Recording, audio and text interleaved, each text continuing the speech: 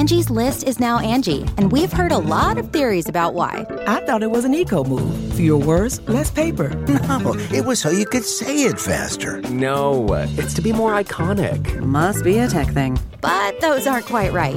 It's because now you can compare upfront prices, book a service instantly, and even get your project handled from start to finish. Sounds easy. It is, and it makes us so much more than just a list. Get started at Angie.com. That's ANGI, or download the app today.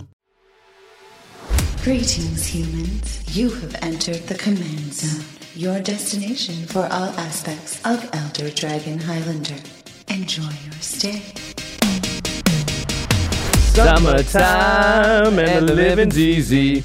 Bradley's on the microphone and SMG. All the people in the dance will agree that we're well qualified to represent the LBC. See, me and Louie, we're gonna run to the party and dance to the rhythm. It gets harder.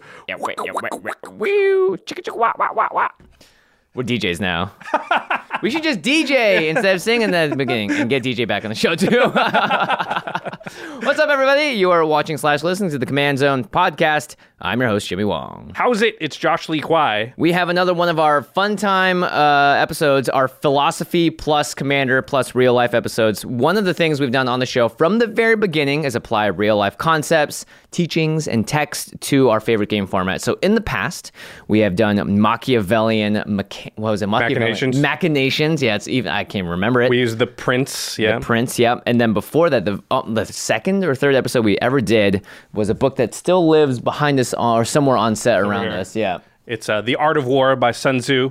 Yes. Also, we did an episode on World War I. The Great War. So, yeah, it's called Lessons from the Great War. Yeah, this is something we like to do on the show, which is kind of game theory in reverse. Mm-hmm. It's real life theory applied to game rather than game theory applied to real life, which happens a lot. Turns out a lot of people have thought about life and how it works for many thousands of years. So getting to use their wisdom on top of a game that we love is a fun thing to do. It's a fun thought experiment.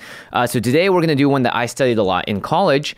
It's one of my favorite philosophies because it's all about chilling out and making life easier for yourself. It's Taoism, or living with what we call the way. But before we get into it, we got to shout out our sponsors, because at the end of this, you're most definitely going to be inspired to play more Commander and to use some of these techniques. So check out cardkingdom.com/command zone. They have all of your Magic needs: cards, singles, sealed products, boosters, the full art lands from Theros. There's going to be a lot of stuff that you want to purchase. Use that affiliate link you help out the show, and it's as simple as that. And if you do like all that Theros stuff and you're picking it up right now, you probably also want things like Theros playmats. Yes. Theros sleeves. Theros deck boxes. You've seen that awesome Constellation art. Well, Ultra Pro makes all the products that have the licensing agreement with Wizards of the Coast. So they have the Constellation art on their playmats, on sleeves and deck boxes. They have all the Theros themed stuff, and they do that for every single set. In addition to that, Ultra Pro has all the best stuff that's going to protect your game pieces. So you don't want your cardboard, your cards to get dinged up, to get messed up. You want them to stay near mint. Well, Eclipse sleeves and Ultra Pro sleeves in general are the best on the market, and they're going to keep all your stuff safe. So again, by supporting our sponsors, you really are supporting all of our content. Ultra Pro, you can pick it up almost anywhere. Yeah. And finally, the last way to support the show is directly at patreon.com/command zone. They help us out by far. I love our patrons. We talk to them every single day on Discord, and they also get to see game nights a day early and comment on it. Sometimes patrons have actually caught small rules errors or things that we didn't see in the first time through and be like, "Oh, thank you. Yeah, that card, the effect was missing." So it's pretty cool. They really do contribute to the show. Yeah, patrons have saved us on many occasions where it's like, "Oh, that shot, we accidentally forgot to mask out this one thing or whatever." So we really appreciate the patrons. And in fact, we shout out one lucky patron every single episode. And this episode is dedicated to Don Kim. Don, you rock. You rock. All right. Taoism and Commander. Let's just jump right into it. There's a lot to discuss here. Lots of really great quotes. The Tao Te Ching by Lao Tzu is also known as the way, and it translates to the way, the virtue. Some people translate it to the novel or the writings of the ways of virtues. There's a lot of different ways to translate it. The most common way is the way, though. The way, yeah. It's a bit pretentious. There are many ways. This is just one of them. So a philosophical document being pretentious? I mean, no way. The Prince and Sun Tzu would also fall under that. Yeah, the Art of War might be one of the most pretentious names ever. All right, so Taoism is a bit unique. It doesn't actually fall under any specific organized religion. So like Christianity, Buddhism, Buddhism, Hinduism, those are all religions. The Tao, in a way, is kind of like actually a rejection of that idea of organization. It opts for a way of life that's all about bringing the follower closer to living in harmony with the world, the way, the Tao. So the Tao means the way, but people talk about like it's a road, a path, or a doctrine. Taoism describes it, and this is a bit technical way, the one, which is natural, spontaneous, eternal, nameless, and indescribable, is at once the beginning of all things and the way in which all things pursue their course. So you may have seen, I think a lot of movies like The Matrix kind of have ideas of this. It's just like you are becoming the one, flow with the world, the universe, like you have achieved nirvana. And the way sort of points at this world that is something that is indescribable and natural. Natural is the big one. The road thing kind of, there was a phrase I used a few episodes ago, which is a quote from a Brandon Sanderson book, but it's journey before destination. That has a similar feeling, right? Yeah, you're going to see a lot of these philosophies echoed in modern fiction, movies, Star Wars, The Force. Like a lot of it is all kind of pointing towards a lot of these Eastern old school philosophies. And there's a couple of other terms in Taoism. One is called Wu Wei, which is the leading ethical concept of Taoism. It means lacking without, and Wu means lacking, and Wei means the intention or action. So Wu Wei is the idea, and this is huge in Taoism, the idea of non-action, or specifically effortless action and action without intent. But it doesn't mean that if you are following this, it means that you're not acting at all. And it's not like you're sort of sitting at home doing nothing.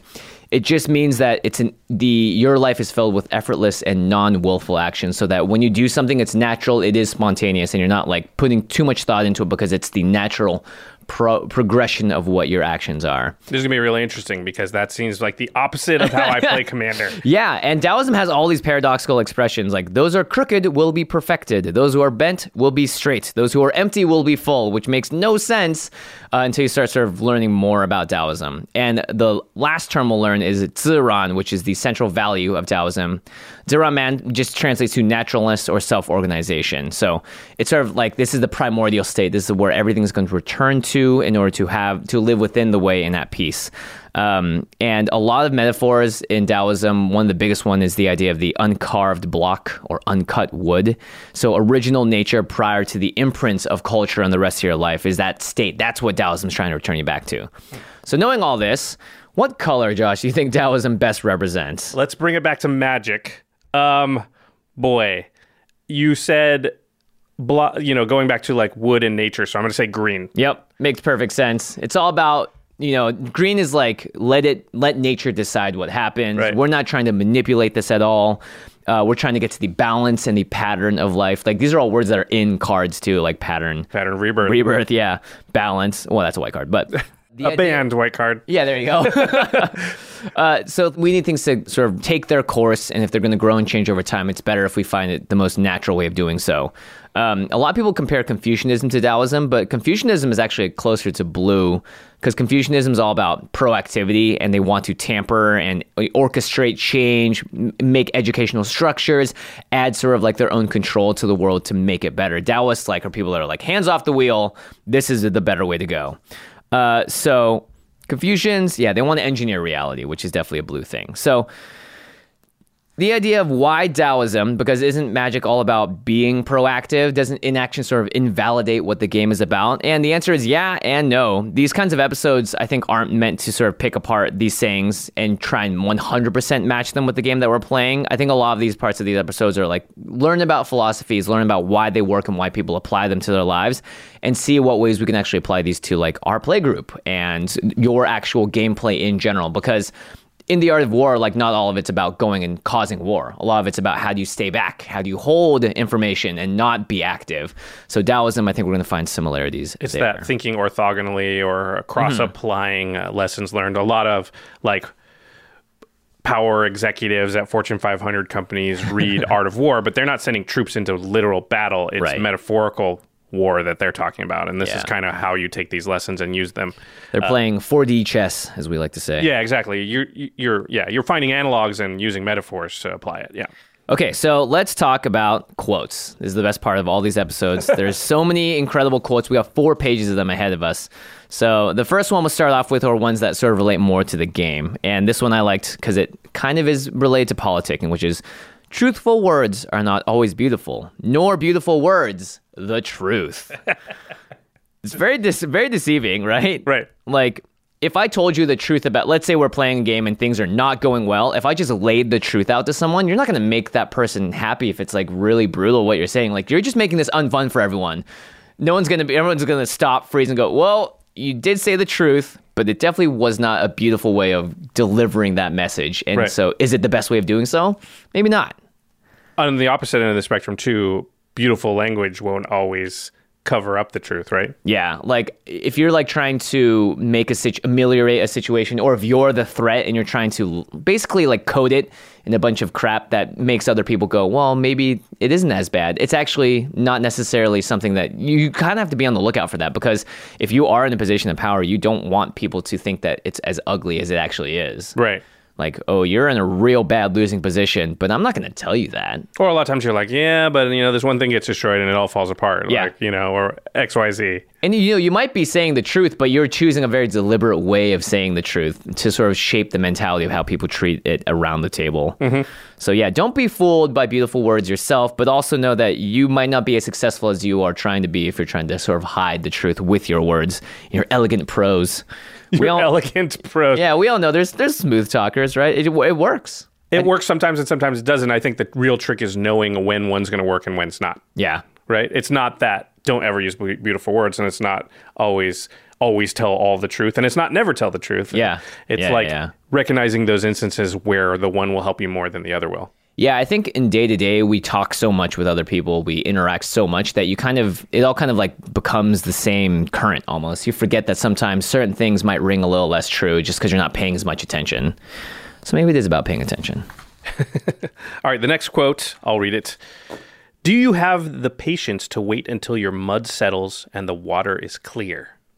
I think this is definitely something that new players could take a big note of, which is sometimes things do seem very dire and things are muddled and crazy and someone has stirred up the water and you get trigger happy. It's like, I think I don't have the patience to wait because things seem so dire right now that if I don't remove this at this moment, I'm going to play this instant at sorcery speed, which I see a lot just out of panic and out of like, I just don't want to think about it anymore, when sometimes it's not the best strategic choice to make.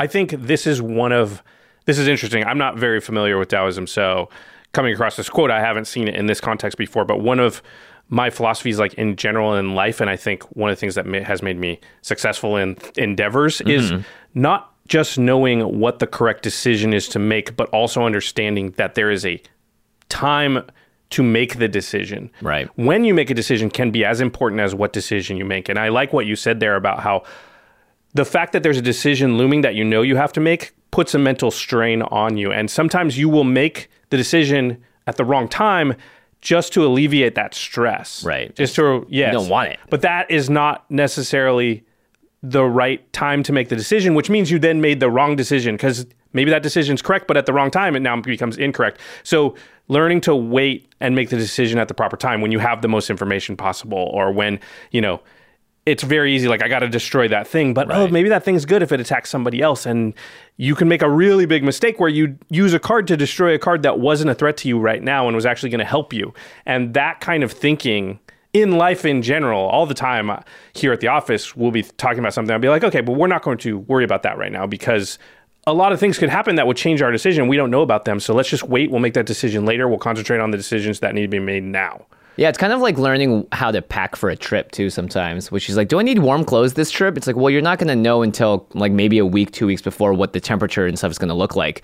So you could pack incorrectly, even though you're supposed to do this thing at some point. Yeah, the timing of it really does matter.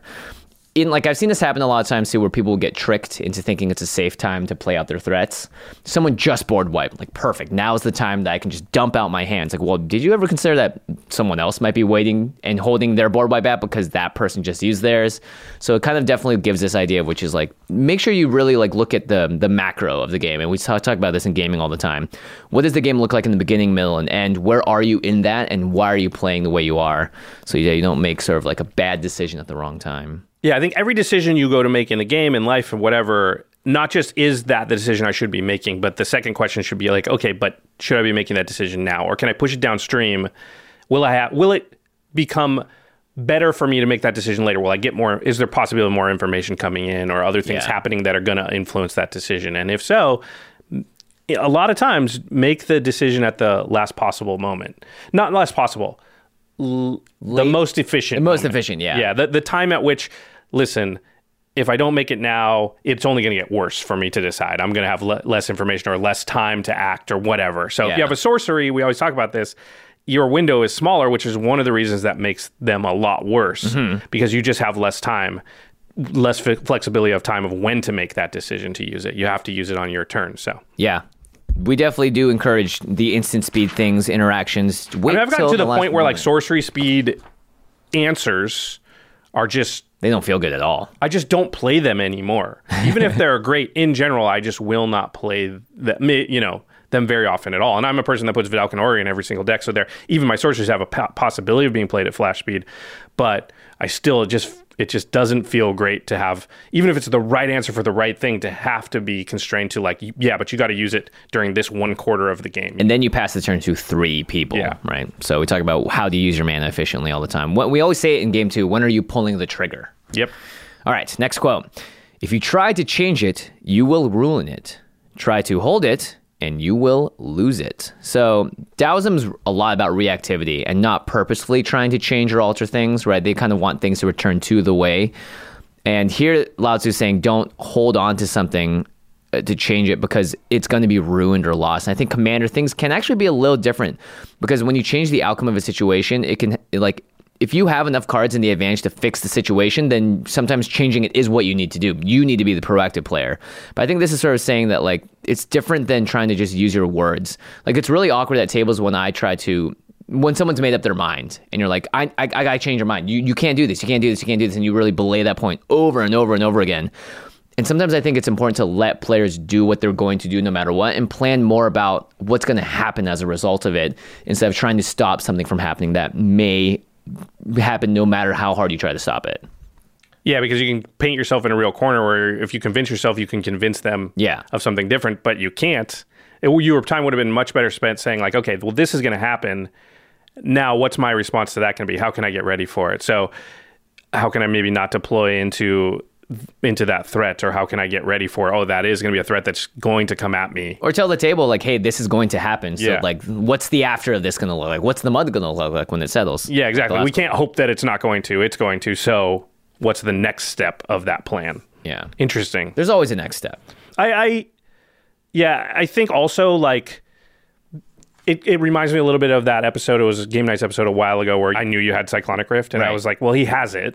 I still have to swing into it and make you use it. Because, listen, I wish you didn't have Cyclonic Rift, right? I wish he didn't, but he does. Given that he does, my best play is actually just to make him use it.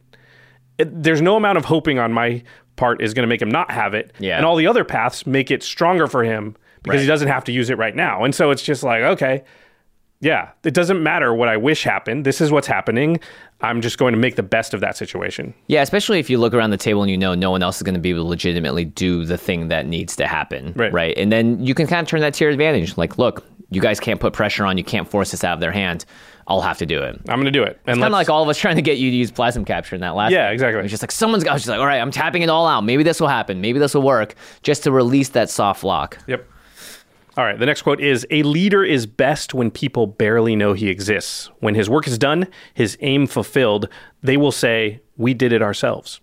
This is like politicking 101. Yeah. Do what the people want. Like smooth politicking really is. It's just like, if you can say less and make more happen, I would take that option almost every time than blabbing a ton and making a small change happen. Because then you get known for different things. And being able to just say like, when the right thing happens and you know you have the attention of the table, boom, you just led every single person into joining a shared thought about something. And then what you did is like you threw a rock in a river and the ripples are going out everywhere, but no one knows you tossed the rock in. Right. They just see the ripples. Yeah. And that idea that they will say we did it ourselves is this idea that when they make a decision, they don't feel like they were forced into it. Yeah, or if you do politics right, or you do the social dynamic part right, you lead them to the decision you want them to make without them knowing they were led there. They kind of feel like, this is what I want to do, not like this is what Jimmy told me to do or thinks I should do. Yeah, no one likes that. But it's very difficult to do it, right? It's super, super difficult. It takes a lot of subtlety in the moment. I think too, like a lot of times you want people to say, yeah, like, oh yeah, Jimmy, you are right. You did tell us to do the right thing. Like that's a satisfying thing to hear as well. But sometimes it's important to let that part of you go, because what are you really holding on to there? If you wanted something to happen, shouldn't you be happy if it happens no matter what? Do you need the credit, to make it feel like you made it happen? Not really. I mean, I think with all this stuff, sometimes yeah, sometimes no. But having both things in your toolbox make you a more well-rounded and better player. So yeah, because sometimes definitely I think I would say that it is good to be known as the person at the table that's got the alliance thing going or whatever, and is sort of leading the charge towards whatever and rallying the goodwill or whatever against the one bad player. Sometimes it's good to be that person in the point position, but sometimes also it's good to be the person who's like seems to be going with the flow but is actually subtly manipulating things in their direction. Well, it's kind of like the gotta give some to get some whole thing. Like you have to play both sides of the coin, otherwise people will start distrusting the only side of the coin they see every single time. Because it's like, yeah, Josh is usually right about his threat assessment, but he's always doing so because he's trying to protect himself. So like, what is he trying to hide in there?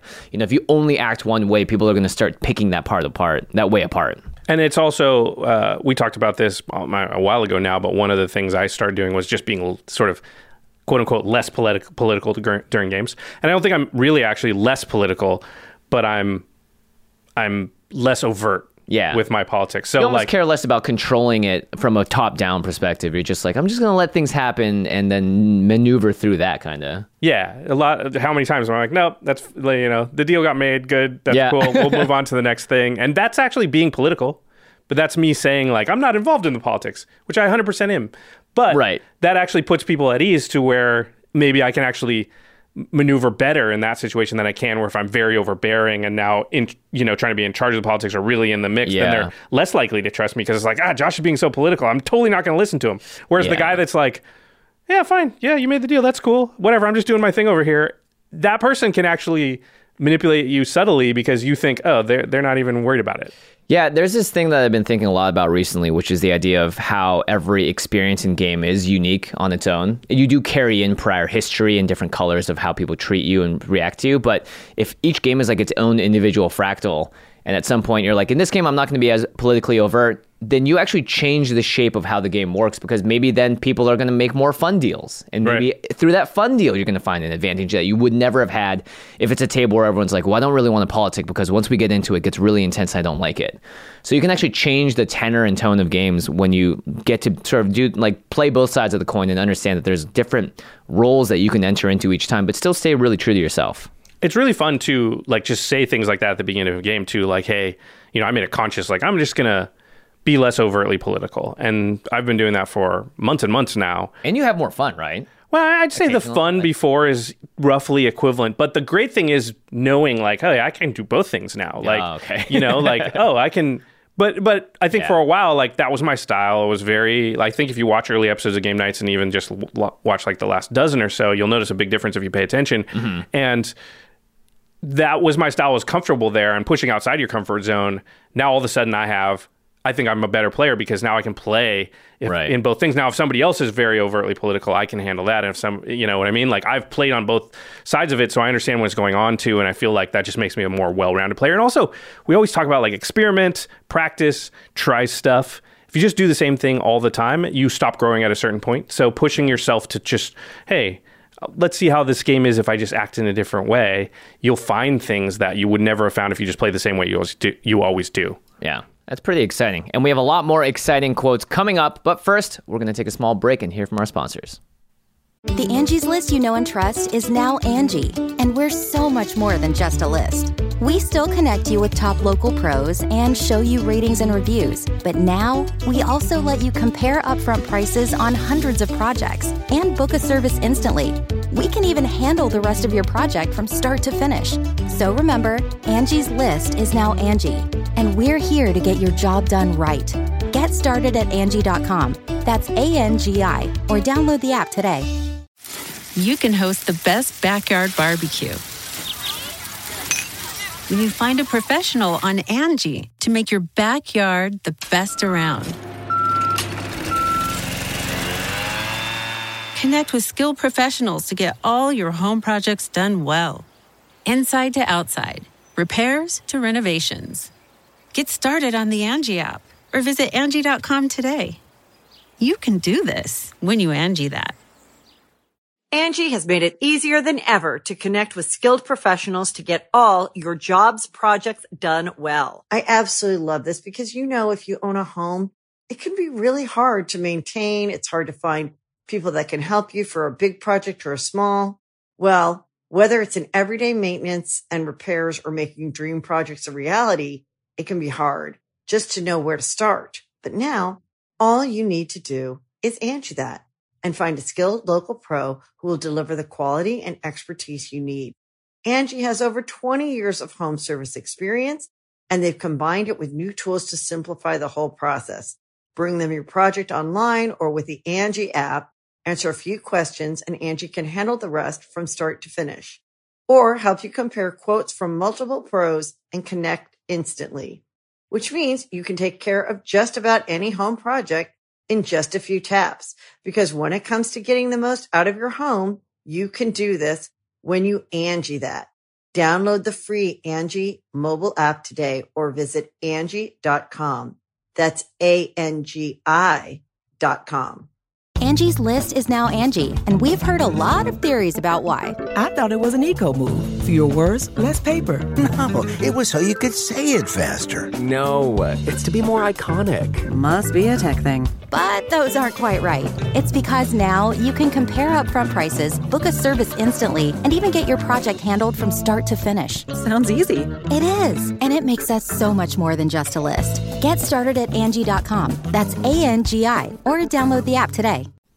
All right, we're back and we are discussing Taoism and the way and how it relates and sort of the analogs and the metaphors that can be taken and learned from and used in games of Magic and Commander. Yep, and we have a bunch of quotes remaining, and these are some really fun ones. We're going to keep talking about quotes that relate to the game, and then a couple of quotes that relate more to the play group at large. All right, the next quote is a fun one. Doing nothing is better than being busy doing nothing. That's just hilarious. I just love this quote. There's such a deep, deep wisdom to it. For me, this is like me putting my cards down and being like, I'm out of answers. I can't do anything.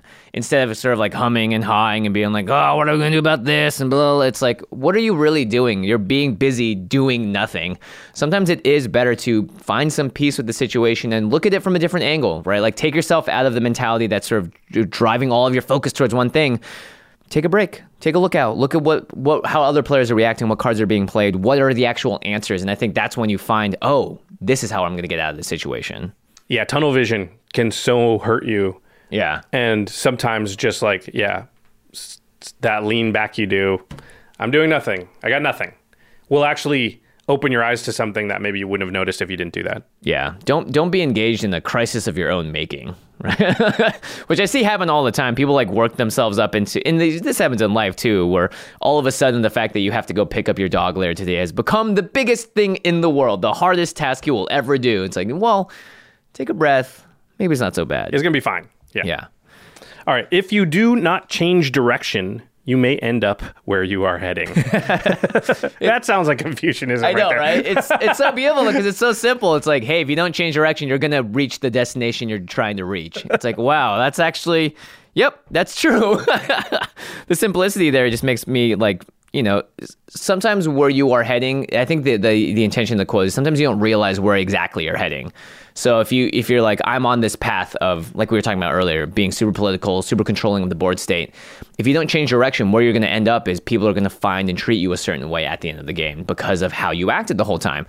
So I think it's just like, be really conscious of the decisions you make and where you're taking your energy and your direction in the game, because it will ultimately affect the players' reactions to you around the table, how you feel about a situation and how other players feel about you. This immediately reminds me of, and we used to get a lot of these emails, and I got to say, we get less of them now, so I don't know if that's because we've answered this question a bunch of times or because we've actually helped people and they're not having this problem, but we used to get a lot of people, which is my play group always targets and kills me first, and it was almost always because they built like decks were maybe a little too powerful for what their friends were doing, and their friends basically got taught as we were learning beings that like, we have to kill Mel first every single game because her decks are oppressive, and if we don't, then we'll have no fun. Yep. And then Mel's equivalent in the playgroup would email us being like, hey, my playgroup always kills me first. What do I do about it? And I'd always be like, you did this to yourself. Now you have to undo it. And this is a great one.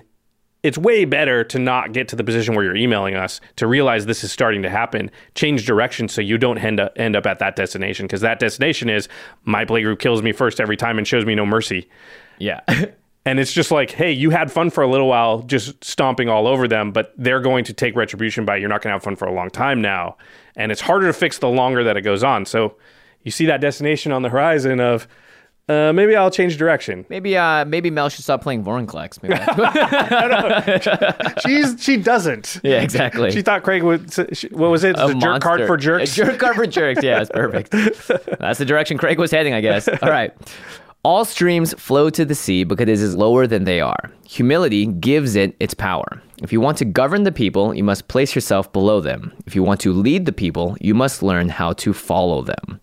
So it's flowing to the sea because of just a literal direction. It's going to go in a downward path towards until it meets the ocean. And it's saying that's humility, gives the power for the stream from a higher up place to get to a new location. So it's interesting because it's, Taoism's all about returning to the way. So if you start up higher, that's your energy is actually being given to you because you're able to get to the lower points and see from other people's perspectives. So I think this is a good lesson on how to be a better leader in general. So you got to put on the other shoe, see how it fits. And if you can position yourself in the new player's shoes, for example, if you're playing for them for the first time, you might understand, oh, that's why my table always wants to kill me. It's because I am coming at them from like a pub stomp mentality almost, from playing these awful mean cards and jerk cards. But I don't understand from a new player's perspective why that might just be so unfun, even if like I can explain to them all day, but I'll never understand why they really don't like it unless I get to be in their position and feel what it feels like to them. Yeah, I think it works really well as an analogy with new players in general, which is just keeping in mind their perspective and not playing too fast, not trying to like overrun them with complexity, or just putting yourself in their shoes and being like, this might be confusing, so let me just make this easy for you so that you have a good time, because ultimately going down to and understanding their perspective will let you have more fun in the long run, because if they like Magic and playing Commander, you have more people now to play with. Yep. And more people in your play group and more people having fun will just generally be good for you. Yeah. If you want to lead, you must learn how to follow. Really great quote. All right. Loss is not as bad as wanting more. Well, I will say this. You lose probably the hard majority of Commander games you play. And I think the danger of playing a game like Commander or board games in general, and this is something I've learned from playing tons and tons of board games, is the more you want to win, you really kind of ruin the experience for yourself a bit, because you forget that the game is a game and you're playing with multiple people. And statistically, you're not supposed to come out of that situation on the majority side of winning. So I think sometimes like learning that loss is fun, or learning that loss is more of an opportunity to learn. Getting second or third in a Commander game isn't the end of the world, can really benefit your mental health and the way you treat these games too. Yeah, I mean, let's be honest. We're playing Commander. It's not a Pro Tour format. Nobody's going to a Mythic Invitational or Championship and winning a big prize pool because of Commander. So if you want to be in a format where that's your goal, you won't be playing this one, as much. But when you're playing Commander, you can play both, obviously. I think there are people that enjoy competitive formats and enjoy Commander both. But I think the problem comes when you're trying to make one into the other. So Commander is like a casual format to be hung out with friends. And obviously, I'm not talking about CEDH people. I think they can still enjoy it with the right mind frame. Yeah. I'm not trying to put them down in any way. I'm just saying, like, perspective is always good. You're not going to make a career out of being a Commander player. And so when you're in the middle of the game and things are going badly, yeah, it is good to be able to step back and look for what can be fun about it or what's fun about it, rather than wallow in the misery, the tilt. The tilt. Yeah, straight up. And I think this does help with tilt, is just kind of keeping perspective. Yeah, I mean, you will see many quotes from many famous, sports athletes and stuff, and talking about how their losses and their failures have given them the most growth by far. Right. All right. A good traveler has no fixed plans and is not intent on arriving. I like this a lot because this is kind of how I play Commander sometimes, which is like, yep, I put in the card draw, I put in the ramp, and I put in the loose plan. Let's see where the game takes me. And obviously this is very different for games of CEDH who have like exact win scenarios that they need to fulfill in order to get there. I think like for me personally, I like not holding on to my preconceived notions of a game super hard and just having fun and understanding that whatever I do end up drawing off the top of my library is going to maybe determine the course of the game, and I don't need to worry and stress so much about controlling every aspect of it, because at a certain point it's almost untenable. It's way too stressful. Yeah, this is a tough one, although I've started building my decks. I think we've talked about this on the show with less tutors and things to sort of keep them in that nice power level range, which is a little bit one foot in, no fixed plans, and not intent on arriving. Although I do want my deck to like do what I designed it to do. But when it doesn't, I guess my brain is always like, okay, well, how can I retool this thing so that it will? Right. So I don't know. I don't know how I feel about this quote exactly. I think maybe the thing that I like is you're not intent on arriving. It doesn't mean that you don't plan to arrive, but you don't aim at a specific intention of like, I got to get there like this no matter what. Actually, okay. So when you put it in those terms, light bulb goes off in my head. And I think this line of thought, if you follow that, actually makes you a better player, which is you have plans, you have a way you built the deck, and yet you don't close yourself off to other opportunities and options that come up. So, right. And this works for traveling. I've done this before, which is very, very fun, which is like, I'm going to go here and then I'm going to go here, but I'm leaving a bunch of time so that, hey, we find out about a cool thing that's in between those places or out of the way or whatever. We're going to be able to go do that rather than, nope, on Sunday we have to be in this city and blah, blah, blah. Then you feel like, there's this really cool thing we heard about, but we just don't have time to do it. And, you know, like how it's some far-flung corner of the world and what's the likelihood we ever come back here, and that sucks and you're disappointed.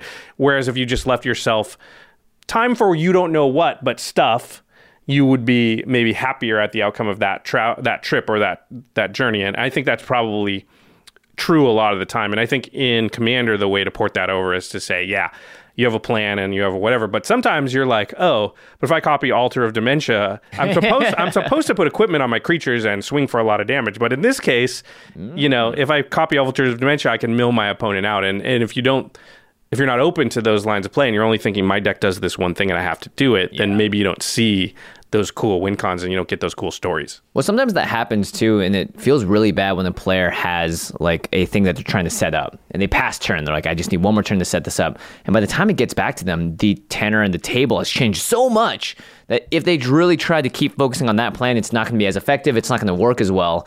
So it's one of those things, like you said, that tunnel vision can definitely give you it loses the scope of how fun things could be otherwise. Yeah, we had a game on Game Nights where you were in New Zealand. Cassius and Kyle Hill were here, and we were playing the pre-cons for Commander 2018, and he had the Estrid deck. And at one point in the game, he got very tunnel visioned on the fact that he wanted to ultimate his Estrid. Yeah, that's right. And I think that actually cost him the game because he just kind of was tunnel visioned on like, I want to do that, and didn't really play to his other outs or open up his strategies to like, what else can my deck do so that if the ultimate happens, that's great, but I'm also planning for if it doesn't happen or looking for other lines of play that might be better.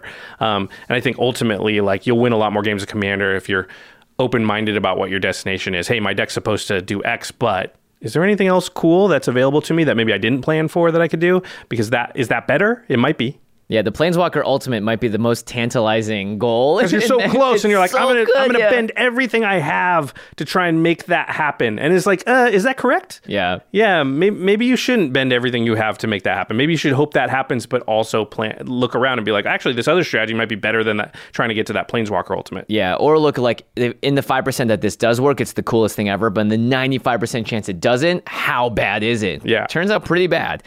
Okay, next up. The best fighter is never angry. Interesting. Now, I think we've seen this in a lot of movies that say no to this. It's like, they really got angry and they really got passionate, and that's when they won the fight. If it's the Hulk, it's just objectively an incorrect quote. Yeah. But I think we see the other side a lot too, which is anger really can cloud your decision making and really mess up. It's another form of tunnel vision almost, whereas calmness is generally regarded as the better perspective from which to make wise choices. Yeah. And, I love, it's like comparing someone like the Hulk again to someone like Bruce Lee, who never lets his emotions get in the way of his fight. He's being reactive. He's seeing what you're doing and counteracting that. I think you definitely do yourself a disservice when you're just upset in general and making decisions in life and in games. You're going to make more irrational decisions. You're going to make them more quickly. You're not going to think them through as much, and you may end up hurting someone on the other end of it too, which is never a good thing. That's why we teach kids hey, count to 10. It's trying to give yourself just a little bit of take a deep breath, gain perspective, rebalance, resettle, so that, that thing that was your gut reaction response, if it's out of anger, you're probably not thinking long term about it, and it's probably not the wisest of courses. Maybe we should have Commander players start counting to 10 in situations that start to get crazy. No, I want them to make bad decisions when they're angry. Count to 2. All right, the next quote is, when I let go of what I am, I become what I might be. This one I think is actually really relevant if we are going to bring up the Altar of Dementia play, which is just my deck in the last game nights, for those of you who have seen it, is a deck that wants to equip creatures and hit people as hard as you can in the face. And the way I won was completely out of that. But the option was available because I let go of what I was and I became what I might be, which in this case was a little more flexible than I had originally intended. But keeping my eyes open to that opportunity is what got me there, not tunnel visioning. Yeah, and those are the best wins too, when you they sort are of super satisfying. Yeah, when you sort of, because you're smart. You feel I came up with a thing that I had to reach way outside to find that. I had to look for that. That wasn't what I was thinking of when I designed the deck. So. Yeah, that might be the definition of play tier outs in Taoism, right? Yeah. Okay, so the next quotes are more applicable to real life as well as gaming. So we would like to thank you for sticking around for these episodes, because we're not talking about cards specifically, but I think these are my favorite kinds of lessons when it comes to Commander. Okay, we're big on games informing how you live your life, and how you live your life informing games. In a lot of ways, that's why games exist and why they're created. They're testing grounds and ways to apply and experiment. And that's one of the reasons I think a lot of people love games. And I firmly believe for a long time that who you are in game is really a reflection of who you are in life in a lot of ways. It's a metaphor. Yeah. And at a very base level, you might be able to hide it or mess with it sometimes, but in general, who you are is going to come out in a game. Yeah, all the way down to who do you choose as your character in the video game for a fighting game, or who do you choose as your commander, and how do you build your deck. They're all reflections of yourself, which is great because this first quote that we're going to talk about here is probably one of the most famous Lao Tzu quotes. Knowing others is intelligence. Knowing yourself is true wisdom. Mastering others is strength. Mastering yourself is true power. I think a lot of what society can sometimes teach us, which is incorrect, which is you need to know what everyone else is going to do so that you're better prepared. But a lot of the times the big struggle is we don't spend enough time thinking about ourselves and what we want in life and what we need to master in our own control, in our own discipline, in order to really have real power. But we kind of confuse it by saying, I need to control other people, when really it's all about self-care. A lot of knowing your own desires, pinpointing your own problems is going to let you actually have control and power over them, instead of trying to exert that energy on someone else to try and fix something that's inside you. This reminds me, I used to be a big StarCraft player, and StarCraft 2, and there was this thing, because it turns out the Koreans are just really, really good at StarCraft. They just crush everybody at it all the time. They had a whole television channel just dedicated to StarCraft Brood War for a long time. They were the mecca and the center of StarCraft and RTSs, and they're still very much so for video games in general. And I don't remember who it was. It might have been Day 9 or his brother or one of these commentators or somebody talking about sort of the difference between how Easterners, the Koreans specifically, played StarCraft and Westerners played StarCraft. And Westerners were way more enamored of trying to hide their plans from their opponent and get a surprise something or other. But Easterners were generally more about really, really concentrating on their execution and what they were doing and being just better at it. And they, in some regards, didn't care if you knew what they were doing. Because it was coming anyway. But they were just going to do it so good that it didn't matter that you knew. Interesting. And I think we see this in games all the time. Football's a really good one where you'll be in certain situations where you could yell at the defense, we're going to student body right. It's a running play. And you're just saying, but we're just going to execute it and you just cannot stop it. Yeah. And that can be the most powerful move in a lot of places. And there's this idea, I think, in Western culture of you never want your opponents to know what you're doing. But that's not always correct. Sometimes just do it the best or do it really well, and the outcome will actually be better than if you'd spend a bunch of time trying to obfuscate it. Yeah, that's an amazing point. I didn't realize that they compared the two like that. And it could just also be that, Western culture is individualistic, it's focused on the individual, and Eastern culture is a collectivist culture, so it's focused more on the group. So there could be an interesting thing is like, if you're an individual, maybe you do want to hide yourself and feel a little more special that you did this cool thing, whereas the collectivist culture is like, no, we're all part of this thing, we're all doing it together. The way that you rise above is by being the best version of yourself. And it's a generality too, right? Of course, there were players in the Eastern culture that played more like the Westerners and vice versa. Of course, but they were generalities I thought were pretty interesting, especially me being like an East meets West person anyway, a hapa as we call it in Hawaiian. Like I'm half European, I'm half Asian. So Josh, you were the ultimate gamer. or I do both wrong. Like I'm not good at deceit and I'm not good at efficiency. One or the other.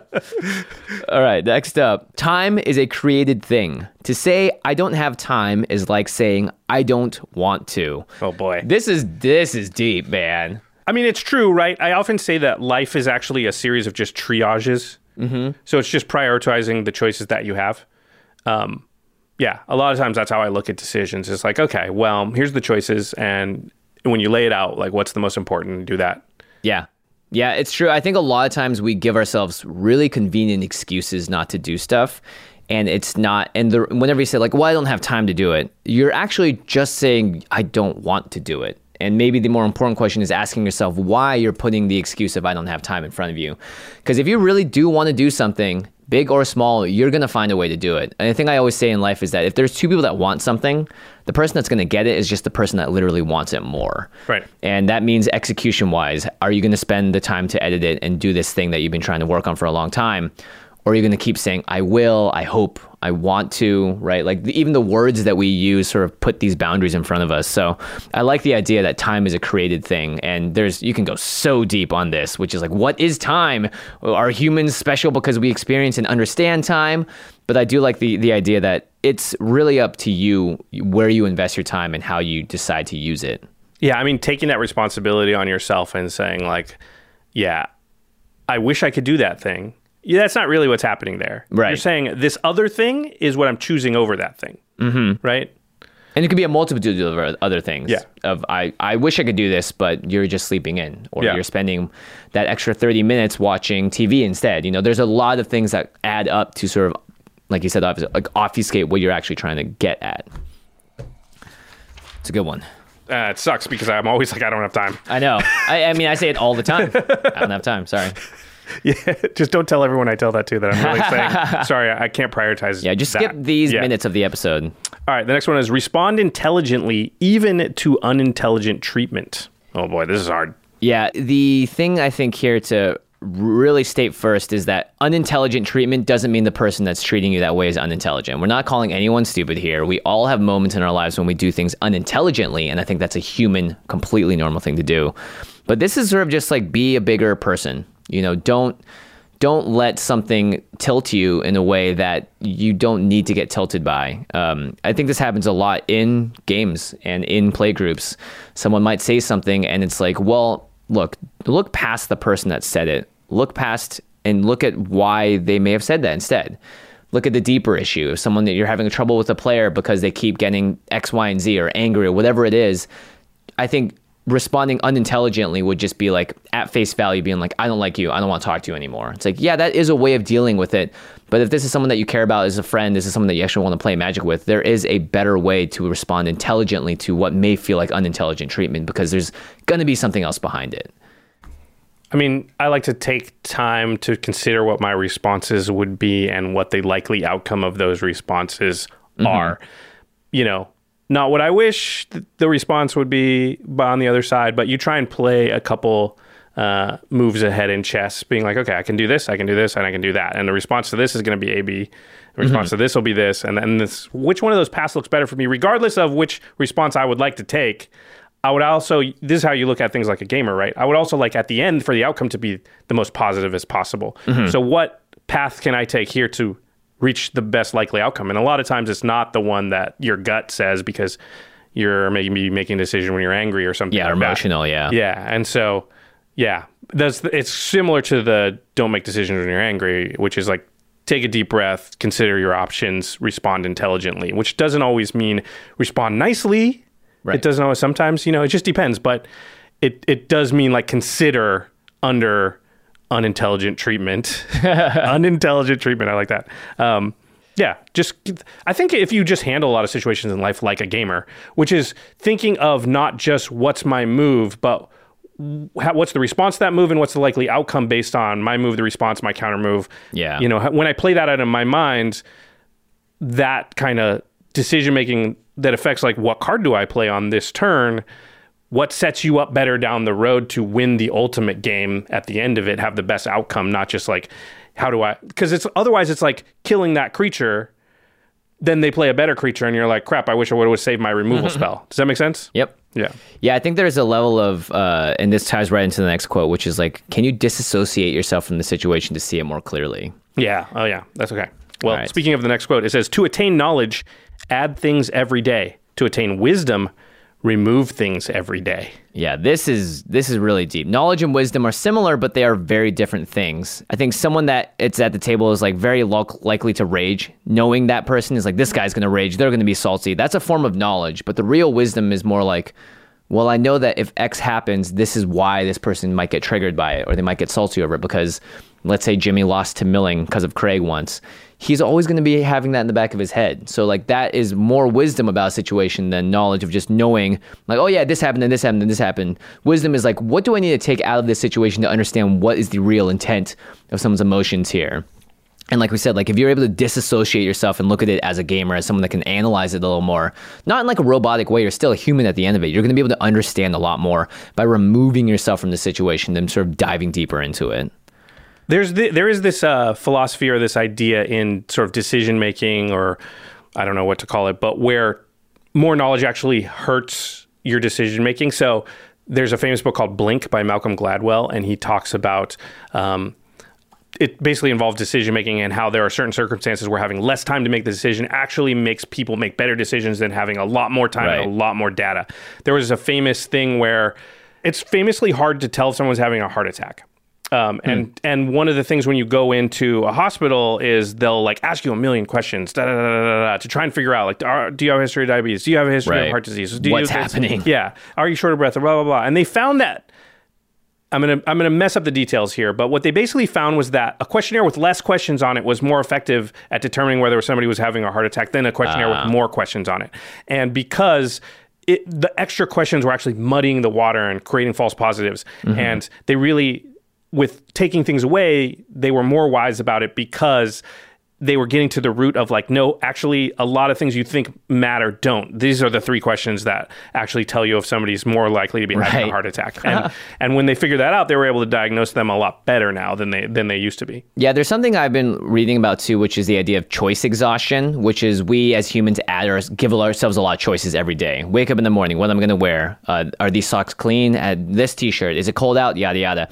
And you'll find that a lot of the high power executives do something where they get rid of as many choices as possible. They'll have their outfit picked out. Steve Jobs famously, right, only had black turtlenecks like in his closet. Like he didn't want to waste any brain power on what he was going to wear that day. He was like, nope, I'm going to buy 50 of these. I know I'm wearing that every day. Now that's off my plate and I can use my brain for other stuff. Yeah, and they'll say that like by the end of the day, you've made so many choices that it's easy to make bad choices because it's easier to fall prey to just easy answers. And that's why sometimes you'll binge really disgusting food late at night because it's like, I don't want to think about it.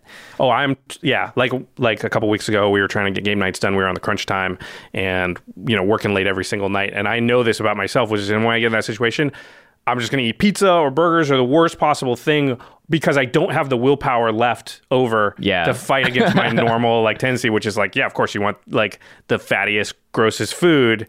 And it's just I don't have any mental ability left to fight that. So that tells you that it's an exhaustible resource and you should be not just wasting it away on stupid stuff. Yeah. So maybe wisdom is just about learning how to remove some of the choices you're making every day so you can just be smarter overall. It's super counterintuitive though, because we were brought up in a society and a way of thinking, and a lot of things tell you the more information you have, the better informed you'll be, and therefore your choices will be better. And then sometimes maybe in Commander games, to bring it back to Magic, you need to make the choice no, but I'll feel better if I play this now. I don't know why, and a lot of times that book, Malcolm Gladwell's Blink, he kind of came down saying a lot of times that feeling within you if you analyze it, it might make you second guess it, but it's actually correct. And your brain has calculated a whole bunch of stuff and given you that feeling. Yeah. And you should lean into it and trust that, like, my brain has a bunch of reasons. And the more I think about those, the more likely I am to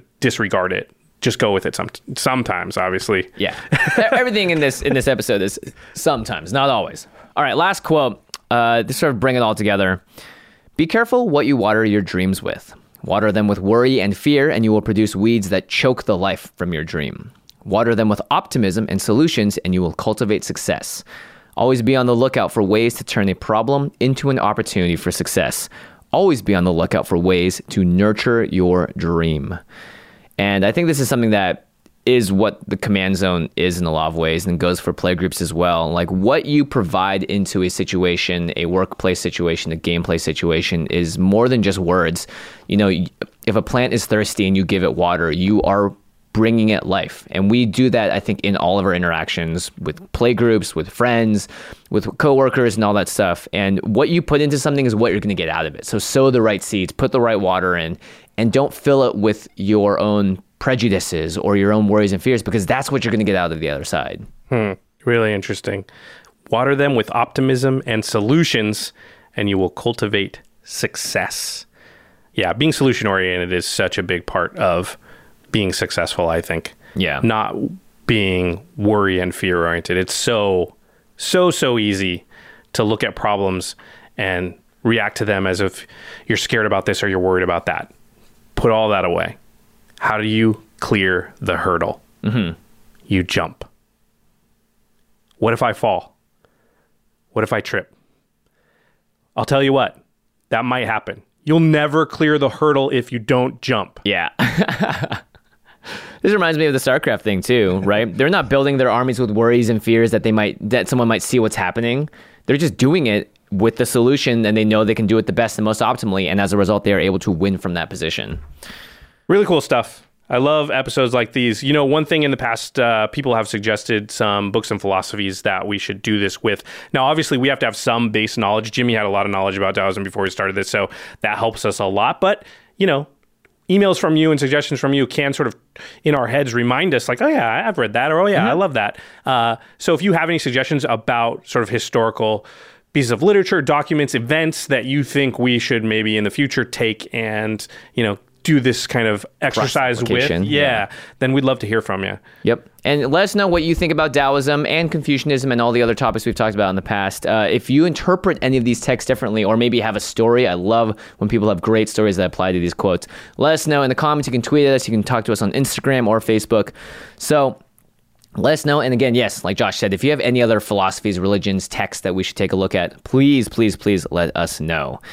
And of course, you're probably going to want to play Magic now. You're probably going to bring all of these lessons right in and be like, you know what? I'm going to approach my play group tonight, and I'm going to be a better player because of all of this extra wisdom and knowledge. You're going to be the water flowing downhill. Downhill, humility. Yeah, cannot be stopped. You find every crevice.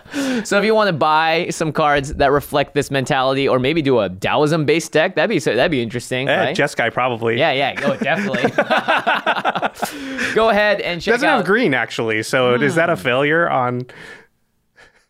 You know what? There's always a way to make it work with Magic, right? Yeah, that's true. There's always a way to make it work. So check out cardkingdom.com/command zone for all of your Magic card needs. Singles, sleeves, playmats, deck boxes, everything that you want to play Magic the Gathering is there, and it will ship to you super fast. We love our friends over at Card Kingdom. Again, all you have to do is type in cardkingdom.com/command zone, and you're using the affiliate link, and you're off to the races. And don't forget about our other sponsor, Ultra Pro. They make all of the awesome accessories and items that protect and spice up your battlefield. I love this playmat. And make it look sweet. Jimmy's holding up the Perforos playmat from Ultra Pro with the Constellation art. Some of the best art we've seen in the last few years, for sure. You can get all of that stuff at your local gaming store, at big box retailers, at online retailers. Ultra Pro is everywhere because they are the biggest and best in the business, and they really will keep all your stuff protected. All right. All right, now it's time for the end step, where we talk about something cool outside the world of Magic. Do you have anything? Okay. Well, we just talked about it a little bit before the show. Oh, yeah. So this show's been around for a little while, but I found myself with a day off and a little bit of time, and I've been meaning to watch it. So I binged not quite an entire season of The Man in the High Castle, which is on Amazon Prime, and it's based on a Philip K. Dick story. He's the same one that wrote like Minority Report and a bunch of Philip K. Dick has done a million things that turned into movies and TV shows and stuff. Really interesting writer, but it's about this alternate reality. It's set in the 1960s on the continent of North America, but as if the Germans and the Japanese won World War II. Whoa. And they split up the United States and are occupying it. So the Japanese have the western part of the U.S. and the Germans and the Nazis have the eastern part. And around like the Rocky Mountains is where they split. And anyway, it's a cool alternate future, cool premise, pseudo history. Of course, it's right up my alley.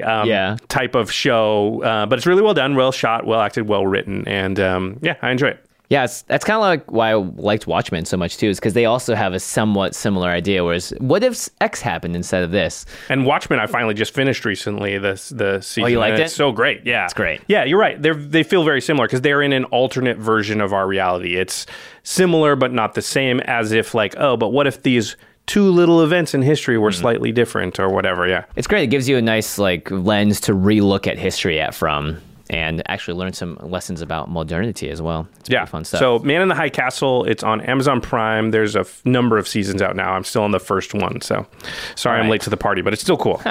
No, it's okay. I mean, we live in a great day and age where, like, let's say 20 years ago, I could be like, I just discovered the show Lost or whatever, and you'd be like, okay, well, you kind of have to start on season 5 because that's where they are right now. Yeah, like, like and everyone's talking about it. So you got to do it now. But now you can just be like, no, on demand. I could catch up in a few weeks. And, beauty. You can also on demand our website at youtube.com/The Command Zone Podcast. Any podcast you ever want to see, it's all there because of our editing, graphics, and logistics team. So a big thank you to Craig Blanchett, Ashlyn Rose, Lady Danger, Alfred Estaga, Terry Robertson, Josh Murphy, Jake Boss, Sam Waldo, and Manton Lung. Whew. Ooh. Our team is getting so long that it's like half of the show now just to say all their names. Seriously, they do great work. So thanks to everybody for putting everything together. And also special thanks to Jeffrey Palmer, who does the living card animations that start and begin every one of our episodes and also are in the windows behind us. You can find Jeffrey on Twitter at livingcardsmtg. And he's actually been posting recently some videos of the different animations he's done for us in the window. So if you want to see those things by themselves without Jimmy and I in the picture, at Living Cards MTG on Twitter. All right. Thank you, everybody, for watching, and we will see you next time. Peace.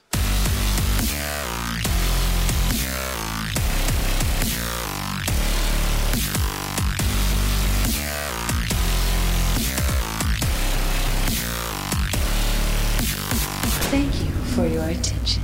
For further inquiries, send an email to commandcast@rocketjump.com or ask us on Twitter at JFWong and at Josh Lee Kwai. See you later, alligator. Greetings, humans.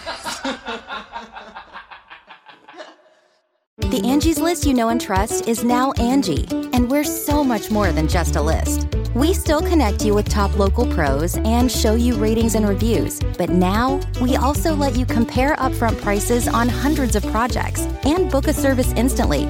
We can even handle the rest of your project from start to finish. So remember, Angie's List is now Angie, and we're here to get your job done right. Get started at Angie.com. That's ANGI, or download the app today. You can host the best backyard barbecue when you find a professional on Angie to make your backyard the best around. Connect with skilled professionals to get all your home projects done well. Inside to outside, repairs to renovations. Get started on the Angie app or visit Angie.com today. You can do this when you Angie that.